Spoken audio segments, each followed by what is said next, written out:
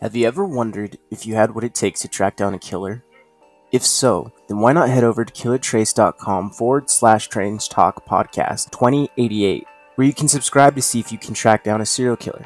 Killer Trace is a monthly subscription-based box where you'll receive a case file, crime scene pictures, and evidence for further analysis. What sets Killer Trace apart from similar products is its unique case management system, where you can send and request virtual evidence and DNA testing. Even discuss your case with other Killer Trace members to track down the killer. Again, that's killertrace.com/Strange Talk Podcast 2088. Use my URL code, which you can find in the episode description.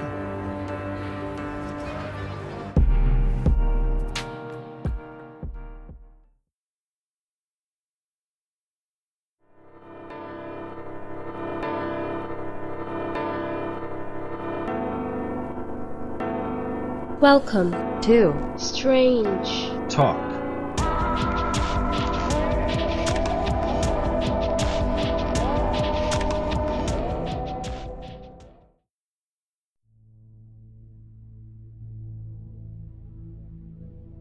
Durham 911, where's your emergency? I don't know. You gotta use a GPS tracker. I just killed both of my daughters. Alright. The man in this phone call is Alan Lassiter. Just a little after 9 p.m., Lassiter pulls up to an apartment complex that is near a lake. He then tells his 2 daughters and 1 son to get out of the car. Alan then heads to the trunk and begins to tie them up. Alan's 7-year-old son is able to break free from his ropes and runs to the nearby apartments for help. During this time, Alan takes his 2 daughters and throws them into the lake. Their ages were 5 and 3. Alan watches them as they drown. Whether it's because his son ran to get help or he feels some remorse over what he's just done, he calls 911. Okay, what's your You gotta use a tracker. CPS was trying to take my kids away from me. All I did was try to go get help because I was dealing with some pedophilia things. Okay? Okay, are you at a mall hello. right now? I was dealing with some sexual desires that I tried to go get help with. Alan's reasons for throwing his daughters into the lake was because he was having sexual thoughts and desires for his daughters, and sought help by going to Child Protective Services. After Lassiter visited CPS, they conducted an investigation and a psychiatric evaluation on Lassiter, and they determined that he was unfit to be near or around children. The CPS also stated that his wife would have to either move away or kick Lassiter out of their current home. Surprisingly, Ashley Lassiter, Alan's wife, had previously tried to get a restraining order against Alan, on the basis that she noticed Alan's behavior towards their daughters. Alan even confessed to having sexual desires towards them to Ashley. After Ashley and Alan attended their court date, about a week later, Ashley dropped the restraining order because Alan convinced her that he would seek help in trying to stop his pedophilic thoughts. So Ashley, against CPS orders, decided to marry Alan through court. CPS got wind of the marriage and wanted to take away Ashley and Alan's children. They were to meet with them a day before Alan decided to throw them into the lake. Alan felt that CPS would help with his pedophilic thoughts and desires, but apparently he did not like the outcome. He blamed CPS for his actions, saying that if a man comes to them needing help, they should help him and not take away their kids. But instead, they turned their back on me, the whole system, and tried to take my kids. And that took the rest of the little happiness that I had. So y'all take this and y'all learn from me. When somebody asks for help, really help them, okay? Okay, so what... Really help them. Let me get your description. Because y'all didn't help me. I don't know where I'm at. I don't know. Use the GPS on the phone. I need somebody to go and break the news for my wife. I need an ambulance out there. She's gonna be in shock. Okay, where's your... She's gonna be in shock. She's in Raleigh. I'm in Durham right now. Okay. Your wife's in Raleigh? Yes. What's your wife's phone number? I don't know it right now. I just need the police. My daughter is in a lake drowning. Both of my young daughters, 5 and 3 years old. What lake? What lake? Gonna get help? You blame CPS for this. You blame CPS. These motherfuckers are scum. They try to take people's kids over dumb shit. And this is what you get. All I wanted was help. Ever since I tried to go get help, my problem got 100 times worse. They wasn't there for me. Nobody was there for me. I prayed countless times. Everything. Nobody gave me help, man. Nobody helped me. At this time, the manager of the nearby apartments pulls up to Alan and offers some help. Alan does not tell her what he's done right away.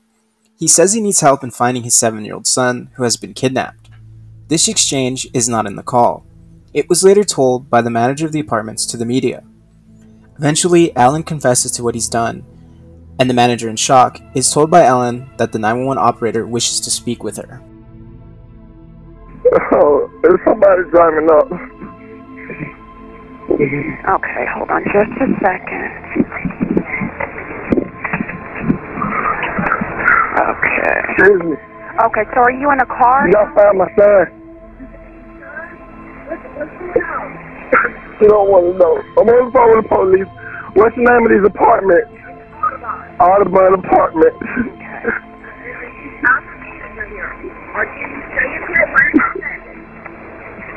I just drowned my 2 daughters in the lake back there. Just drowned my 2 daughters in the lake back there. 5 and 3 years old. They gone. Can I talk to her? That CPS wanted to take them away from me. Can you give the phone to her? Hit on the phone. 911 want to talk to you. Hello? Yes, I'm trying to get the address of where he is right now. I know he... Yes, right now, I'm at Shearwater. I'm actually and I've got Deputy Earp on his way also who is here. Prior to heading towards Alan, the manager had called a resident of the apartments, who is a deputy, to come and help. Deputy David Earp was off duty and relaxing in his apartment when the manager called him and asked if he could come down and help her with Alan. Unaware of what Alan has done to his kids, Deputy Earp headed towards the lake, and as soon as he got close to the lake, he could hear Alan's kids screaming and begging for help. Earp immediately threw his equipment down and jumped in the lake to save the kids. David was able to pull both of Alan's daughters out of the lake and began performing CPR on the youngest who was not moving, all while Alan stood there smoking a cigarette. Here's Deputy Earp's recount of the event. Just kind of shocked. When I first walked up, I heard a baby crying and I thought to myself, what in the world is going on? One kid above water crying, and then I saw another one who was completely submerged in water.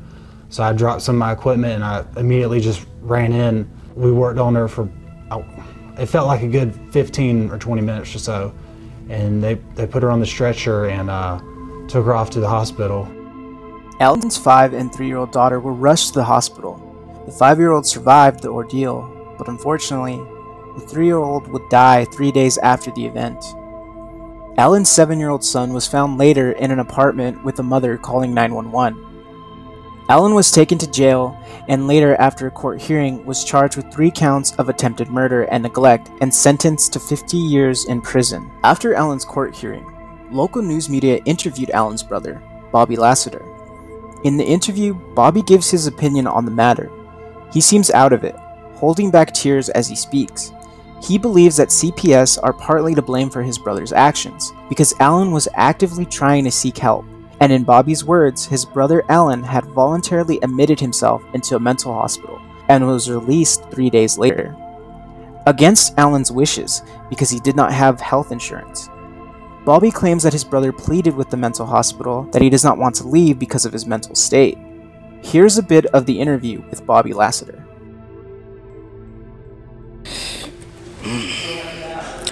I want to get his attention so he can see that, I'm there for him. Even though he did some messed up stuff. But at the same time, I want him to see that he got a brother that's there for him. You know what I'm saying? I want to be there for him to thick and thin. I feel like, that, it's just that, he not in this by himself, It's 2 sides to a story. Anytime somebody do a crime and the other person, on the other side, whether they're the victim or the victor, a lot of times it's 2 sides to a story. Legally, CPS advised him, suggested him, court ordered him that he didn't supposed to be around those kids, you know. But you know, his wife supposedly that they, I'm sorry about that they, you know, actually cared about him, allowing him to come around, you know, while she go to work, you know. He convinced him that he wanted to stay down there. He didn't want to leave. When I went in there, he just like, no, you know what I'm saying? Like, I want to stay longer, man. I need myself. No, I need to get myself together, man. I need help. I want to stay in here. Why did they make him leave? He did not want to get out of there, period. Not saying period, but he just didn't want to be out of there in a certain time. And then he wanted to be in there a longer time so he could. I don't know, because it was insurance. I think it was because of insurance purposes. I mean, I asked a lot of questions, so I go into depth. You know what I'm saying? So I asked him. I was talking to all the other people, like the people that work there. You know what I mean? And I was asking them like questions and stuff. And I know he didn't have insurance. So you know, a lot of times we don't have health insurance and stuff like that. They don't want to, you know what I'm saying, allow you to sit in there. You know what I'm saying? So you feel it's like a breakdown of the system? I feel like it's a breakdown system. I really do. I hope the whole world see this. You know what I'm saying? Because I feel like he do have some type of point. Alan's 5 and 3-year-old daughter were rushed to the hospital. The 5-year-old survived the ordeal, but unfortunately, the 3-year-old would die 3 days after the event. Alan's 7-year-old son was found later in an apartment with a mother calling 911. Alan was taken to jail and later, after a court hearing, was charged with 3 counts of attempted murder and neglect and sentenced to 50 years in prison. I know what you're thinking. Where was Alan's wife throughout all of this? Alan's wife Ashley was at work that night. Alan threw his 2 daughters into the lake, unaware of what transpired. Ashley was aware of what CPS had ordered Alan to do, but despite this, she would still go through with marrying Alan. In her interview with a local newspaper, she said that she was well aware of what her husband was going through and that CPS did in fact allow her husband Alan supervised visits with her and the children. When questioned as to why she dropped the restraining order, she said that even though he was dealing with his mental state, he was trying to get help, and regardless, he's still the father of our children, and I know that deep in my heart, he would not act on his horrible thoughts. Ashley also said that she made Alan move out, and that he was living in an apartment, but because she let Alan have the kids one night without any supervision, that night would be the night that Alan would throw his kids into the lake. I know most of you who are listening to this are shocked, angered, and just confused to Ashley's decision. Be happy to know that Ashley did not get off the hook, however.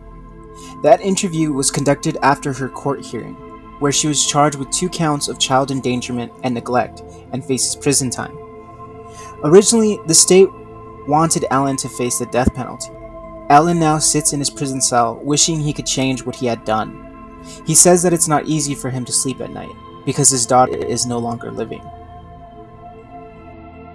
This case brought a lot of controversy, especially when it came to Ashley and the decision she made. Many were quick to give their opinion on social media, most siding with Child Protective Services. Some also sided with Lassiter, saying that even though he is sick mentally, he was trying to get help, but that the kids should have been taken away still. For me personally, I do think that there needs to be more help when it comes to mental health issues.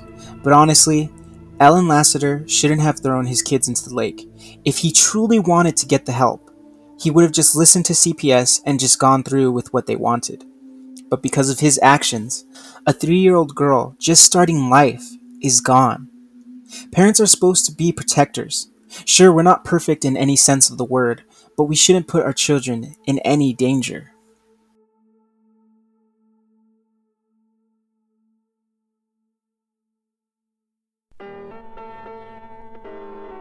So that was the episode. Alan Lassiter, the guy attempted to drown his kids. He got away with drowning one kid.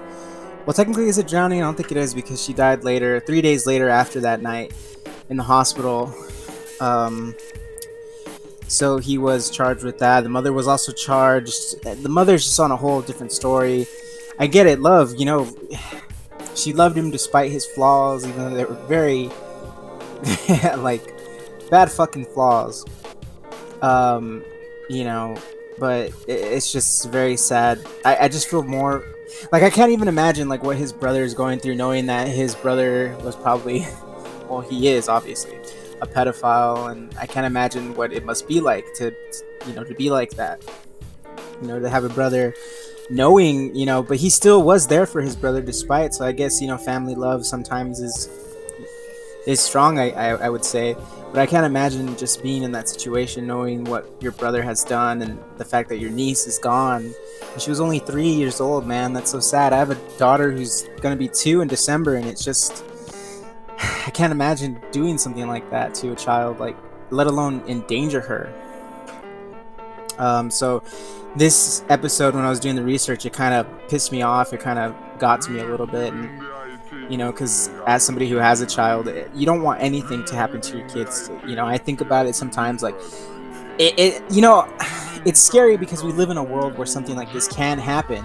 But that's why, you have to be the type of person that can, go to children, and you want your children to do the same, go to you. So I just hope that once my daughter starts getting more aware and she's older, we'll be able to have that type of relationship where she'll be able to come to me and talk to me about certain problems she has or something she's facing. And I really do hope that, I will do that for her.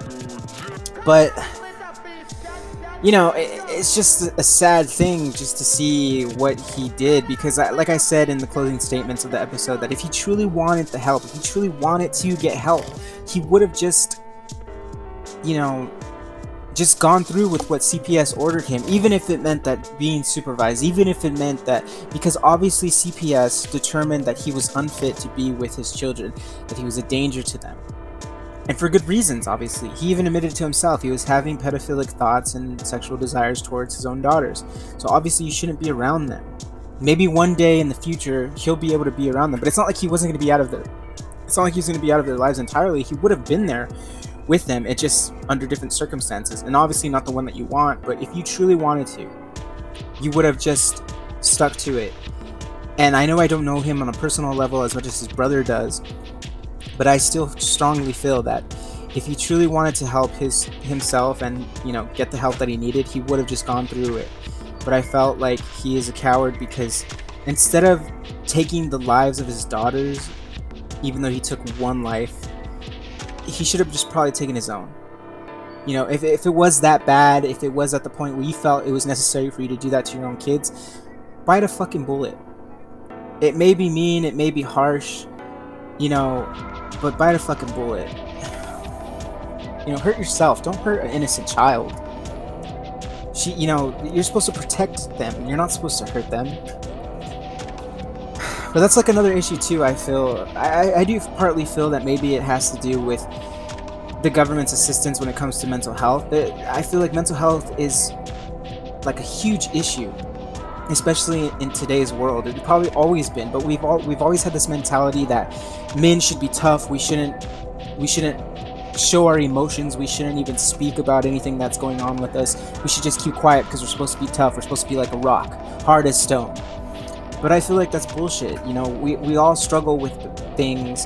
It may not be at the level that Alan was going through, but we all do struggle with, whether it's depression, bipolar disorder, or schizophrenia. We all go through things. But it comes to us. We have to take the initiative to get the help. And maybe he did. Maybe he truly did. Like his brother said, and he said himself, he went. And sometimes it doesn't happen that way. It doesn't work out where the hospitals want to help you, because they're just human just as much as we are. But unfortunately, my whole thing is just that little girl lost her life. Strange Talk is a weekly podcast dedicated to all things strange. If you'd like to reach me with a topic you'd like me to discuss, why not follow me on Instagram at Strange Talk Podcast, or send me an email at strangetalkpodcast@outlook.com. Thank you for listening to today's episode. And as always, stay strange.